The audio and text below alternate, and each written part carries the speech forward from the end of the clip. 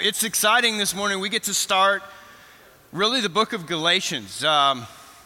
It's exciting for a number of reasons. One, we're going to be in this book a while, so through the end of this year and into next, so we're just going to park the car. I'll talk about in a moment how this is a great, really compliment to where we are as a Northlake family. So a lot of that will be a good compliment. Obviously, all of God's word is profitable. If you go ahead and bow your heads, I know it's busy on Sunday morning, getting ready, making your way here. It's always good to pause, take a deep breath, reset, and say, Lord, would you help us as we glean from your word? And there's much to glean. Let's pray. Father, we thank you for this morning. We want to have the right posture and the right disposition that says, Lord, if anything insightful is to be taken away, if anything productive in our lives is to be accomplished, if any glory is to be rendered to your name, it will be because your Spirit, in power, elects to use this morning for your great good. And so we ask and plead for this, for we love you. You are worthy of all glory.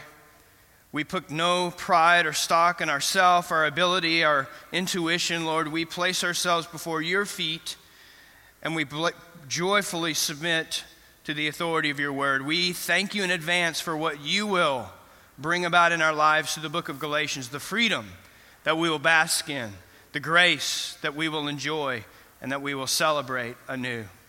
We thank you in advance. In Christ's name, amen. All right, whether you're new here or you're a long-standing member, it's always good to reiterate what our standard practice here is at Northlake Bible Church.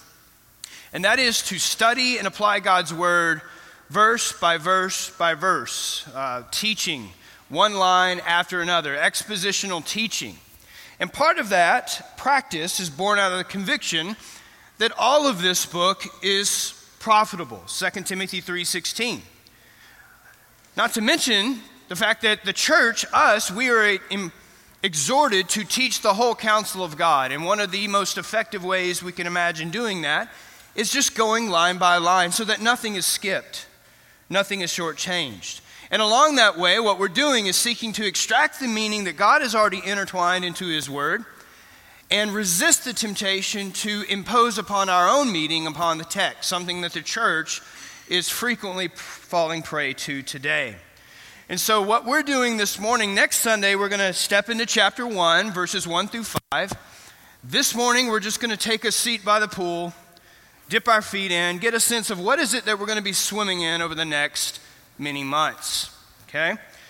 One of the most instrumental figures in church history loved this book. His name is Martin Luther. In fact, he called the book of Galatians his little Katie. Why? It's because his love for this book rivaled the love of his own wife, okay? So obviously that's tongue-in-cheek. That's a little bit of humorous way to try to express his profound appreciation for this book. And why such love for Martin Luther? It's because for a man coming out of the enslavement of a works-based system, where man is supposedly made right with God through the obedience to God's law, the gospel of grace that's emphatically held out to him and declared in the book of Galatians proved for Luther to be an otherworldly sort of liberation. And it is for us as well. And so the Lord has me particularly excited for what we have in front of us with the study of this book and even where it falls in the life and ministry of Northlake. On Sunday mornings, our main service, what book are we in, church? Excellent. If we had failed that, we would have been in trouble. So Hebrews, and what has been the grandiose theme that's been on display in the book of Hebrews? Christ is better, the superiority of the Lord Jesus Christ. He is greater, right? We've covered he is greater than Moses, right? We're going to see in chapter 7, the Melchizedek priesthood is superior to the Aaronic priesthood. Christ's sacrifice is of lasting value. Chapter 10, animal sacrifices are not efficacious. Christ's sacrifice is of lasting value. He is superior, okay? Before that, does anyone remember the book that we were in? Colossians, which was all about Yes. Shh. He's not here. We don't have to tell him. Okay, the sufficiency of Christ, okay? You see where we're at? Sufficiency, superiority. This morning, we're going to be looking and beginning to look at Galatians, another complementary epistle, all about the freedom that we have in grace through the work of Christ and Christ alone. For us as a church, we want to remain true to God's gospel, yes? But we also want to be deepening in our love for that gospel. We want to cherish it and grow in it and flourish because of it. Amen? If you're taking notes, the main idea, if we had to encapsulate it in one sentence of the entire book, would be this. Okay? We are set free.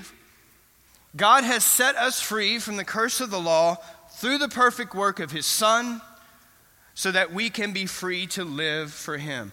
God has freed us from the curse of the law through the perfect work of his Son, so that we can be free to live for him. All 6 chapters in that one sentence. If we wanted to summarize and simplify that even further, friends, we are set free in order to live free. Okay? Verse 1 of chapter 5 reads the following. It was for freedom. It was what, church? Freedom that Christ set us free. Therefore, keep standing firm and do not be subject again to a yoke of slavery. Implied there is that that yoke used to be a part of their lives, of which we will examine in full. Now for us, where this is apropos, is that many today around you oftentimes think of salvation and the Christian life as being somewhat restrictive, don't they? And there is some obligation we have to the law, to be sure, in the sense that because of our love for Jesus Christ, we want to delight in his law. We want to keep it. But when Christ frees us from the curse of the law, friends, we are no longer bound to it in the same way. And it's not that we are free to live however we want to live, but we are free to live how God wants us to, how he designed, how he created us. We are free to serve him and to serve others. And so in that sense, Galatians is extremely navigational in our Christian life. It's trajectory-setting material, especially in the day and age that we live with our narcissistic culture, where there's always a camera staring back at you. And we have whole websites devoted, guess to who? Yourself. And the propagating of yourself and what you're about and what's going on in your life. What Galatians does, just as Hebrews, just as Colossians, who does it put in focus? It puts Christ in focus. And it's there that you find meaning and satisfaction and contentment. Friends, this all leads us to the following question, to simply ask, well, why study this book? What are some of the reasons? And there are several fascinating reasons why we would dive into the book of Galatians. Number one is this. The most important question we could ever ask is answered in this great book. The most important question. Indeed, the all-important question of our lives lies at the very center of Galatians. How can we be made right with God? How can I be made right with God? And it's here is where Galatians is so wonderfully helpful. Why is it helpful? I have your attention for a moment. Brothers and sisters, we have many, many erroneous ways in which we set out to answer that very question, do we not? How can I be made right with God? Galatians answers this emphatically and clearly. Now, the whole notion of being set free, which we're examining, implies that enslavement was our previous reality. So I want to encourage you to turn to Romans 6. Romans 6. Again, all of this, toes in the water, just background. Setting up the book, making sure we're approaching it with the right posture. You do not feel the weight of Galatians if you are not tapped into what your prior state was. For starters, enslavement is an appropriate description of our state apart from God. Romans 6 is very, very clear about this. We are slaves of sin, and that enslavement leads to what? What's our end? Death. There we go. That's why in verse 17 of chapter 6, what does Paul say? He says, and we're just going to survey this chapter, but thanks be to God that though you were slaves of sin, you became obedient from the heart to that form of teaching to which you were committed. Northlake, what was that teaching? What's the teaching there? What was the message? One word. 6 letters. Gospel, right? It was the gospel. It was chapter 6, verse 4, right? That Christ died. And we too have been buried with him through baptism into death, so that as Christ was raised from the dead through the glory of the Father, and he was, we too might be raised to walk in newness of life. That's the teaching. You became obedient from the heart to that form of teaching to which you were committed. He goes on later in Romans 6 through 7, right? We know that our old self was crucified with him in order for what? That our body of sin might be done away with, so that we would no longer be slaves to sin. For he who has died is freed from sin. Brothers and sisters, we don't have to sin anymore. We are now slaves of righteousness. Romans 6, verse 18. We're freed from sin and enslaved to God, which is what true freedom is all about. Does that mean we've gotten rid of the flesh entirely? No, not until glory, right? Not until Philippians 3:21, when he will transform the body of our humble state into the body of his glory by the exertion of his amazing power. And we look forward to that day, don't we? Meanwhile, we battle, but we are freed from its consequence, from its penalty. We now have the capacity to live out the character of Christ and be marked by righteousness. Look at Romans chapter 8. Flip over a couple of chapters. Romans 8:1 really conveys this same message. You're very familiar with verse 1. Therefore, there is now no condemnation for those who are in Christ Jesus. Look at verse 2. For the law of the Spirit of life in Christ Jesus has what, church? Set you free from the law of sin and death. Enslavement is an appropriate description of our state apart from God. Secondly, enslavement is an appropriate description of our efforts apart from God. You see, it seems like trying to earn God's favor is a persistent struggle for God's people. Why? It's because we have these legalistic impulses that are such a part of our fallenness that we often, even though we don't admit it, we begin to feel like we have to earn God's love or do something that makes us deserve what Jesus accomplished on the cross. And yet these feelings woefully contradict the clear teaching of the Bible that God's love is unconditional, amen? And his salvation is free. There was a price, but it was a price you didn't have to pay. It was a price paid by another. This is why Galatians represents really the Apostle Paul at his most passionate state among all the epistles. In fact, if you want to see the Apostle Paul at his most zealous, Galatians is that letter. Instead of the warmth and charm that you see in books like Ephesians and Philippians. In the book of Galatians, Paul comes off as rather blunt and often indignant. He is the parent who has watched his child run out into the middle of the road, and the parent can't help but do what? Yell at the top of his lungs, "Get out of the way!" Why? It's because he knows the Galatians are in grave, grave danger. Why? It's because they are drinking from a false teaching well that contradicts the true gospel. This is why when you read Galatians, you get the distinct impression, man, this guy is not messing around. This guy is riled up. And why is that the case? It's because he doesn't have time to mess around. The stakes are too high. Souls are at stake. Galatians and Paul, he's very direct and blunt and even forceful in this letter. This is why Galatians is really the only letter that Paul doesn't extend some sort of commendation at the beginning of the book, making really Galatians unique from any other epistle in the New Testament. Even Corinthians, right? You know the Corinthians, right? Paul even gives a word of commendation to the immoral, immature, worldly, fleshly Corinthians.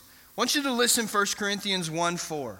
I thank my God, always concerning you for the grace of God which was given you in Christ Jesus, that in everything you were enriched in him, in all speech and all knowledge, even as the testimony concerning Christ was confirmed in you, so that you are not lacking any gift, awaiting eagerly the revelation of our Lord Jesus Christ. I thank my God. Friends, when you look at chapter 5 and chapter 6 and chapter 3 of 1 Corinthians, Paul even gives a word of commendation to these.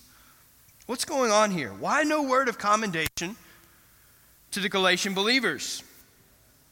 Well, friends, the difference was that as bad as the Corinthian situation was, and it was bad, the major problem there in Corinth did not pertain to so much right doctrine as it did right living. But in the Galatian churches, on the other hand, the very heart of the gospel was being trampled. And in its place was being offered the gospel of works, which is no gospel at all, but a distortion of God's truth. And if you glean anything away from Romans 3:20, is that a distortion of God's truth leads to condemnation instead of salvation. Romans 3:20 reads, by the works of the law, how much flesh will be justified? No flesh will be justified in his sight, for through the law comes the knowledge of sin. That's it. It cannot save, the law can't enable, the law can't empower, and it most assuredly cannot transform. And so Galatians is not some sort of detached theological treaty, but this is a deeply personal letter of the grieving heart of a godly man for his spiritual children. Get out of the road. Children of his whose faith and living were being undermined by false teachers. And so his heart cry to the Galatian believers is chapter 5, verse 1. Listen up. It was for freedom that Christ set us free. Therefore, keep standing firm and do not be subject again to a yoke of slavery. I know you want to go back to that yoke. And I know you have people in your life holding out that yoke to you. Do not be subject again. Which Northlake, this really leads us to the backdrop of the letter. When we look at the context, and just a pastoral word there, that's context is always important, right? If you're going to have any thorough, accurate understanding of God's word, you always have to be mindful of what's going on in this time. So we ask, as my voice cracks, I promise I'm a grown man, what compels Paul to write with such shepherding force? Why the ferocity? Why the zeal in Paul's letter? Well, friends, not only were the Galatian believers believing a damning doctrine, but if you think about Paul's own life for a moment, Paul himself knew all too well the dangers of legalism, did he not? But he also knew the freedom of grace in his own life. In fact, before we examine what's going on in Galatia, it's probably best to refamiliarize ourselves with what's happened in Paul's life up to this point. Was Paul familiar with the dangers of legalism? Absolutely. You have Paul, whose name was Saul, was a native of Tarsus, lived in a city southeast of Asia Minor, not far from southern Galatia. He was raised in a strict Jewish family, and he was steeped in Jewish tradition and legalism. In fact, if you want an insightful read sometime into Paul's life, just read Acts 22. Not only had he been educated under the famous Rabbi Gamaliel, and he's carefully trained in Jewish law, and he was, Acts 22, 4 through 5, and even later in Acts 26, verses 10 and onward, tells us that even as Paul was persecuting the church, and even imprisoning them, and even putting them to death, Paul was doing so with the conviction that he was doing what? He was doing God's will. And church, here's the irony in all of this. the summation of Paul's life leading up to that road of Damascus experience is that Paul was a spiritually blind enemy of God who was trying desperately to be a friend of God. His actions were all a faulty attempt to earn God's favor. You're familiar with Philippians 3, yes? Verses 5 and 6. This is Paul. If anyone else has a mind to put confidence in the flesh, I far more. Circumcised the 8th day, of the nation of Israel, of the tribe of Benjamin, a Hebrew of Hebrews, as to the law, a Pharisee, as to zeal, a persecutor of the church, as to the righteousness which is in the law, found blameless. Fast forward, or rewind rather, to the book of Galatians, chapter 1, verse 14, really encapsulates the same message.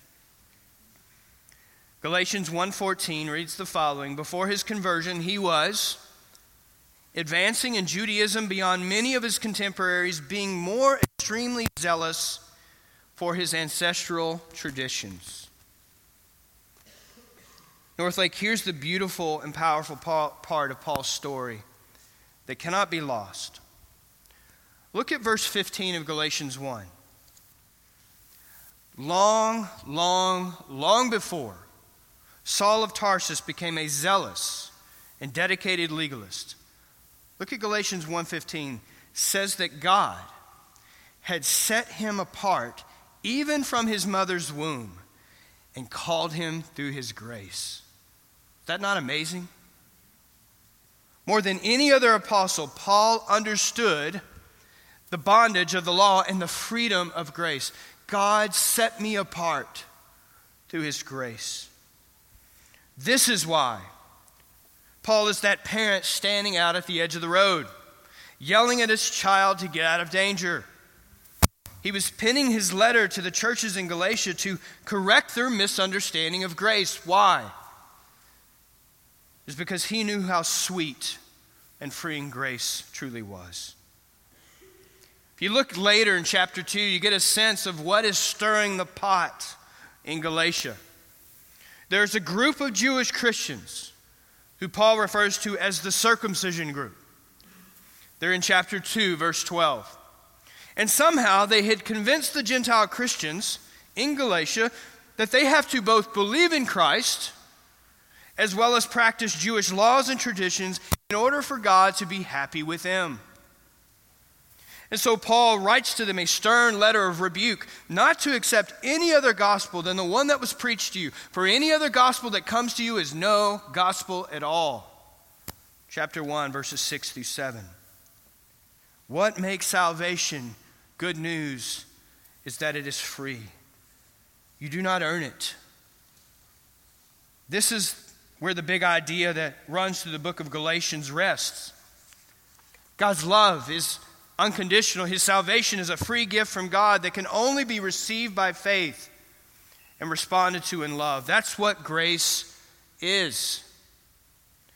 But this truth, and Paul was experiencing this, can be a tough pill to swallow, even for us today. Why? It's a tough pill to swallow because you and I are conditioned to believe that nothing is free. And because of that conditioning, coupled with our fallenness, we feel compelled to do something to earn God's kindness. And I want you to assess this in your own life over the next few weeks and months. There are vestiges of that everywhere in all of us. We have this idea that we have to do something or have to perform in some way to earn what we get from God. And so the truth of the gospel sweeps in. And it will over the next few months, that God's grace and God's love is free and unconditional, which often seems too good to be true. Which is all the more reason why we need to, as Paul says, stand firm in the gospel, as Galatians 5:1 tells us to. It's because the gospel that Paul personally received from the Lord stresses that grace cannot be earned. It can only be received. There are no spiritual hoops that you have to jump through. There's no list of rules and regulations that need to be obeyed. There's no amount of biblical knowledge that you need to have or helping poor, or going on some sort of crusade or righteous cause. You need to simply hear the gospel and respond with faith and repentance. There is nothing, let me repeat, nothing you can do to earn salvation or to make God love you any more than he does right now. Salvation is free, and his love is unconditional. But still, with all of that being said, there's something inside of us as human beings that makes us reluctant to accept God's love as it truly comes to us. This strong, innate expression of fallenness is evident in Paul's own history within the church in the area. This is when we begin to tap into now Galatia. What's going on? Let's take a moment just to connect to the pain and grief of Paul's heart for this particular church. We have a map here today. Guys, is there anything I can do for the popping? No? Okay, excellent. Make sure it's not me. All right. So there's a map here. Forgive the fuzziness. Low res. Galatia was a Roman-ruled region in Central Asia Minor. It's now modern-day Turkey for you and I. It covered an area of some 250 miles north to south and another 175 miles east to west. And this particular letter was more than likely originally written to the southern part of Galatia of that small region. And we know this because Paul, on his first missionary journey, he and Barnabas established 4 churches in the southern part of this province, in the cities of Antioch, Iconium, Lystra, and Derbe. It's Acts 13 and 14, if you want to read it later. And we know from the content of this letter that Paul had at one time personally ministered to those that he's now writing. You see it later in chapter 4, verses 13 through 15. And what was Paul's time like in Galatia? Well, for one, we know that his ministry there started off exceedingly well, extremely well. In fact, look at Galatians 4:15 for a moment. It tells us that Paul and his message was so warmly received that Paul felt as if they would have literally gouged out their own eyes and given them to him. That's a warm reception. That's a commendation of trust and reception. Massive amounts of reception and love for the apostle. But we also know from Galatians 4:13 through 15 that his time there was also not without its share of trials. You see, Paul became incredibly sick in Galatia. And that wasn't the only trial. Not only did sickness nearly take his life, we know from Acts 14 that being sick was a small thing compared to being stoned and left for dead, which is what occurred at the hands of the antagonistic Jewish leaders there in the area. Again, just turn to Acts 14 sometime. See, the reality is that when we say Paul's at the side of the street yelling for his children to get out of the road, Paul literally left his life, almost lost his life in Galatia on more than one occasion. So you have to forgive him for being somewhat passionate for these people. Paul knew what it was to be stalked by this same group of angry and dangerous legalists who followed him literally from Antioch to Iconium all the way to Lystra. Acts 14 goes on to tell us that this is exactly what the gospel does it not? It's what fueled first century Christians to be faithful as they were nailed to crosses. It's what compelled those during the Reformation to remain true to the gospel even while being burned at the stake. It's what stirs individuals like Jim Elliot, Nate Saint, William Carey, Mary Slessor, Dietrich Bonhoeffer, and countless others to give their life for the cause of Christ and the advancement of his name. This is what the gospel does in people's lives. It emboldens them. It obsesses them. Acts 14, after establishing a church in Derbe, Paul and Barnabas says he revisited these 3 cities, strengthening the souls, Acts 14 says, strengthening the souls of the disciples, encouraging them to continue in the faith. On his second missionary journey later in Acts 16, 1 through 5, Paul visited the Galatian churches with Silas this time. And listen to what he does. delivering decrees which had been decided upon. This is the Jerusalem Council, right? Acts 15. God was accepting Gentiles among his people by his grace, something Jews had a problem with. Delivering decrees which had been decided upon by the apostles and elders who were in Jerusalem for them to observe. So the churches were being strengthened in the faith and were increasing in number daily. Paul saw the work of the gospel with his own eyes in the city of Galatia. So friends, no wonder Paul's heart was absolutely exploding for these people. They were being led astray from the very life-giving gospel that they had at one time received with open arms. Imagine that for a moment. You've raised your child, and on the whole, you're pleased with the trajectory of their life. And then they leave your home, or you leave, right? You move away, and they stay there, as the believers in Galatia did. And then you begin to hear reports that someone has crept in among them and now leading them astray. How do you feel as a parent? Mama Bear is not happy, right? We would not be happy, and nor is Paul. So there is no word of commendation, okay? He jumps right into it, for the stakes are far too high. We're going to be wonderfully enriched and blessed, encouraged, and stirred to be faithful in our lives, as we will see in chapters 5 and 6 through the book of Galatians. I want you to be spending the next few weeks, be in prayer, be reading the book of Galatians, be reading the book of Acts, right there specifically, 13 through 16. Even go on to chapter 22. Read it, consume it, familiarize yourself with it. In terms of our frame, right, what are the studs to this house? We're going to be looking at the book in really 3 sections, okay? There's the personal section in chapters 1 and 2. Grace is declared in Paul's message, it's demonstrated in his life, and it's defended in his ministry. You see chapter 2, he has to do a lot of defending. There are individuals who have crept in among them, but there's even apostles that are starting to be swayed, and he literally has to rebuke the apostle Peter. And so there's this personal component. It's this consistent opposition is mounting in Galatia. In the second section, it's richly doctrinal, okay? You see this grace and law on display. And chapters 3 and 4, like really, as you can imagine, is really the hinge of the book, is it not?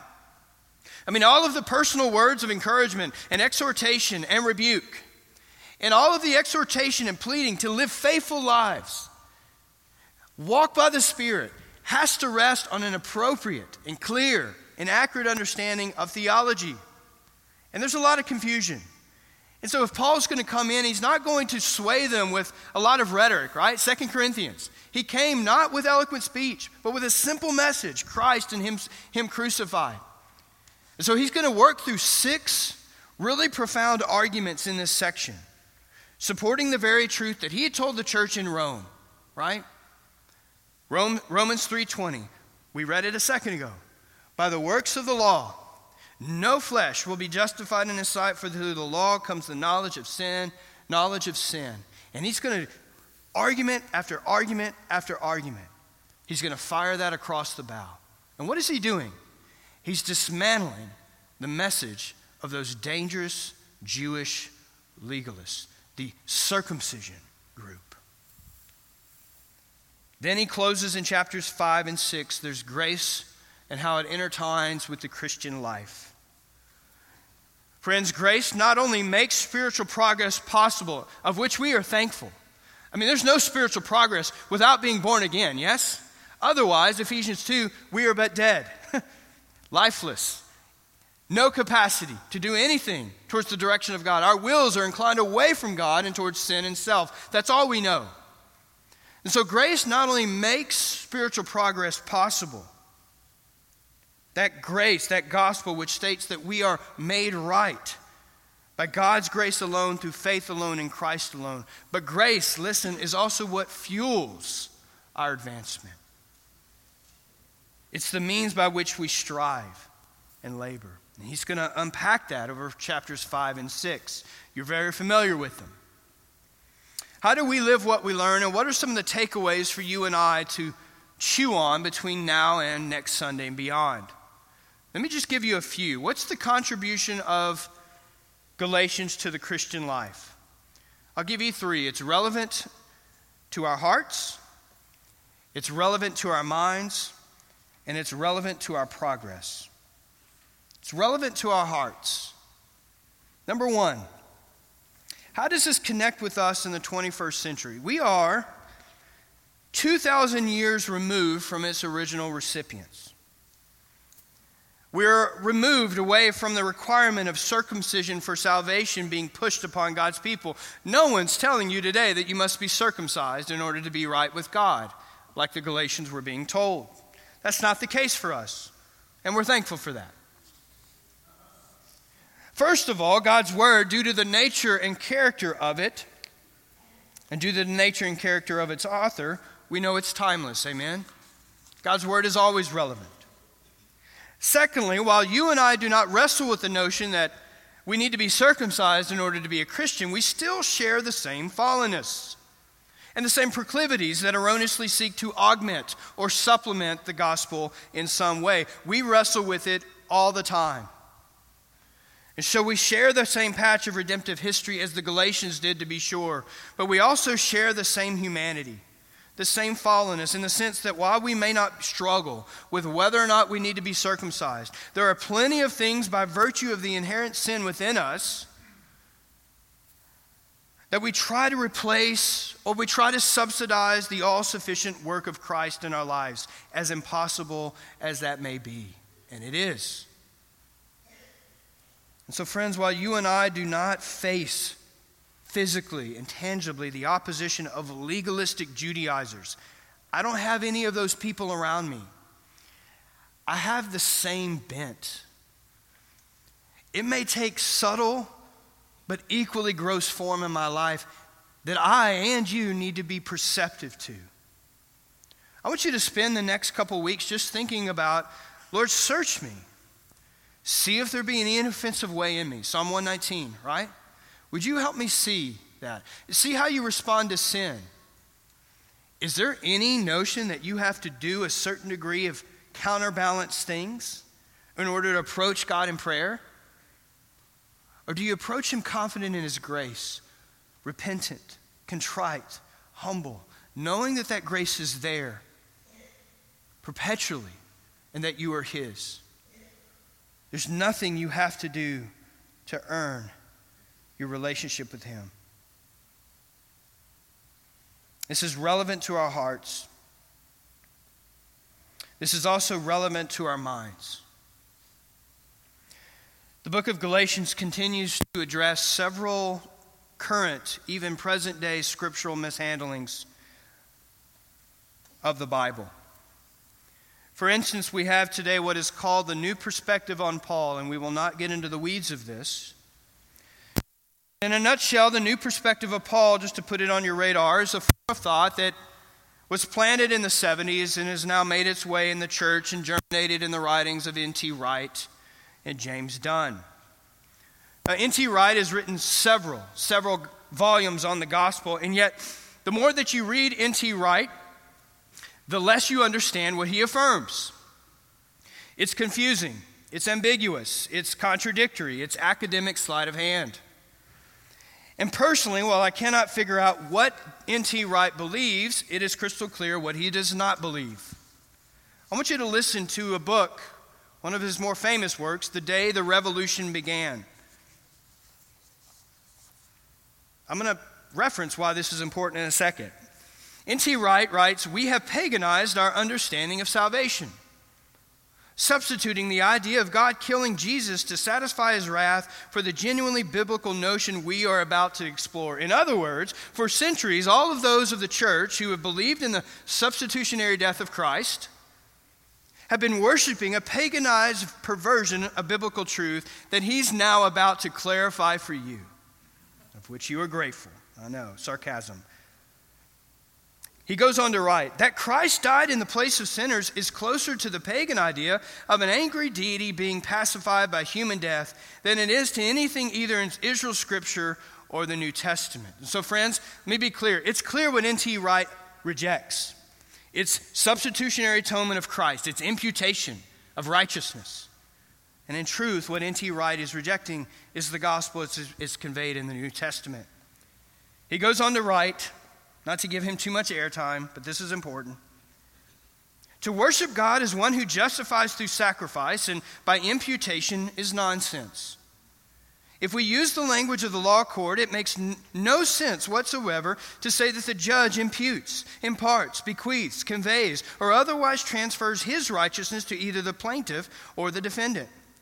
Righteousness is not an object, a substance, or a gas which it can be passed across the courtroom. This gives the impression of a legal transaction, a cold piece of business, almost as a trick of thought performed by a God who is logical and correct, but hardly one we want to worship. Why harp on this particular erroneous theologian? You want to know why? Christianity Today named N.T. Wright one of the top 5 theologians of our time. That's why the book of Galatians is important. He goes on to write, he further says, no one will be justified until he reaches heaven. And there's a lot of faulty doctrine there in that statement, and the implications, friends, is absolutely terrifying. One more painfully clear denial are in these words, I must stress again that the doctrine of justification by faith is not what Paul means by the gospel. The gospel is not an account of how people get saved. Church, I have no idea what N.T. Wright believes, but we know what he doesn't believe. He doesn't believe 1 Corinthians 15:1. Now I make known to you, brethren, the gospel which I preached to you, which also you received, in which you also stand. And what does it say? By which you also are saved. The gospel is about man being made right with a holy God apart from any doing of their own. All of grace. Northlake, these are troubled times to be sure, and we have to ask, what kind of people are we going to be? We're going to be a church that remains true to the gospel, first and foremost. We're going to be a pillar and buttress of the truth, as Paul implored us to be. Number 3, it's not only relevant to our hearts and relevant to our minds, but it's relevant to our progress. Gospel progress, spiritual progress. The law is good, yes? The law is good. It is that mirror which helps us see our sin.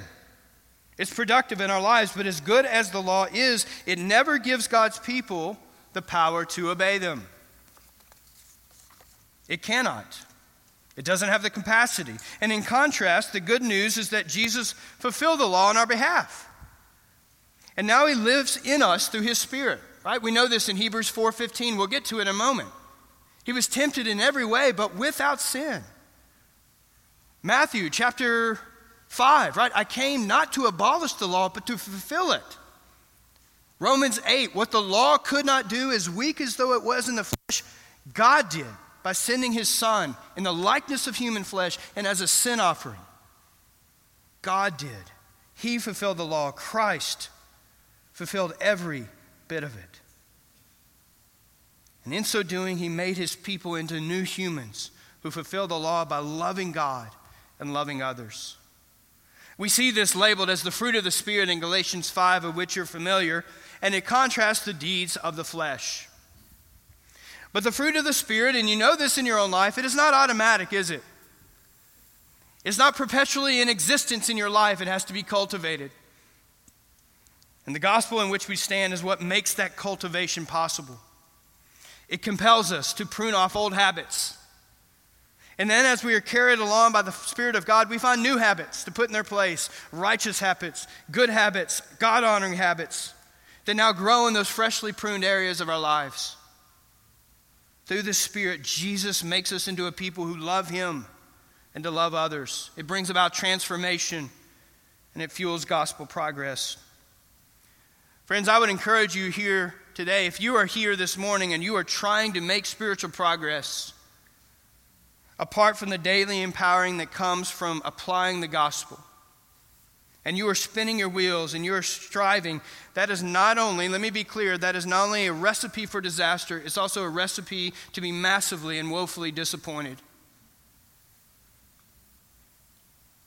If you are in Christ today, the gospel is what compels you to love God and to love others.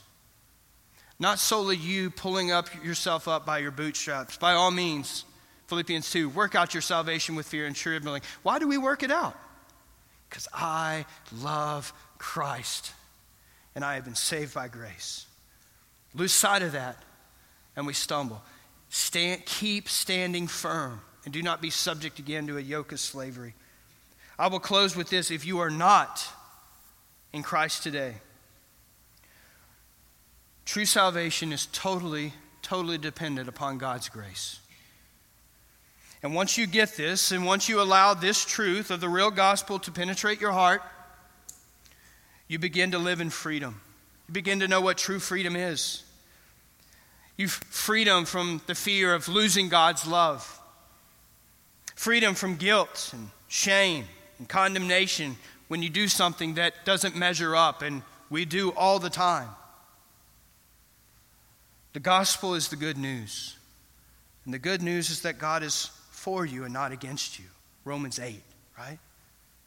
That God loves you right now as much as he will ever love you, and that salvation is a free gift that he makes available to anyone who will receive it by faith. My hope and prayer over the next few weeks is that as you and I read the book of Galatians, is that you will find freedom in God's gift of grace. And that you and I will come to truly understand his amazing and unconditional love. That is our prayer, amen? And God will make it so for his glory. The true gospel sets us free. If you'll bow your heads, let's thank the Lord for his grace. Father, we thank you for this morning.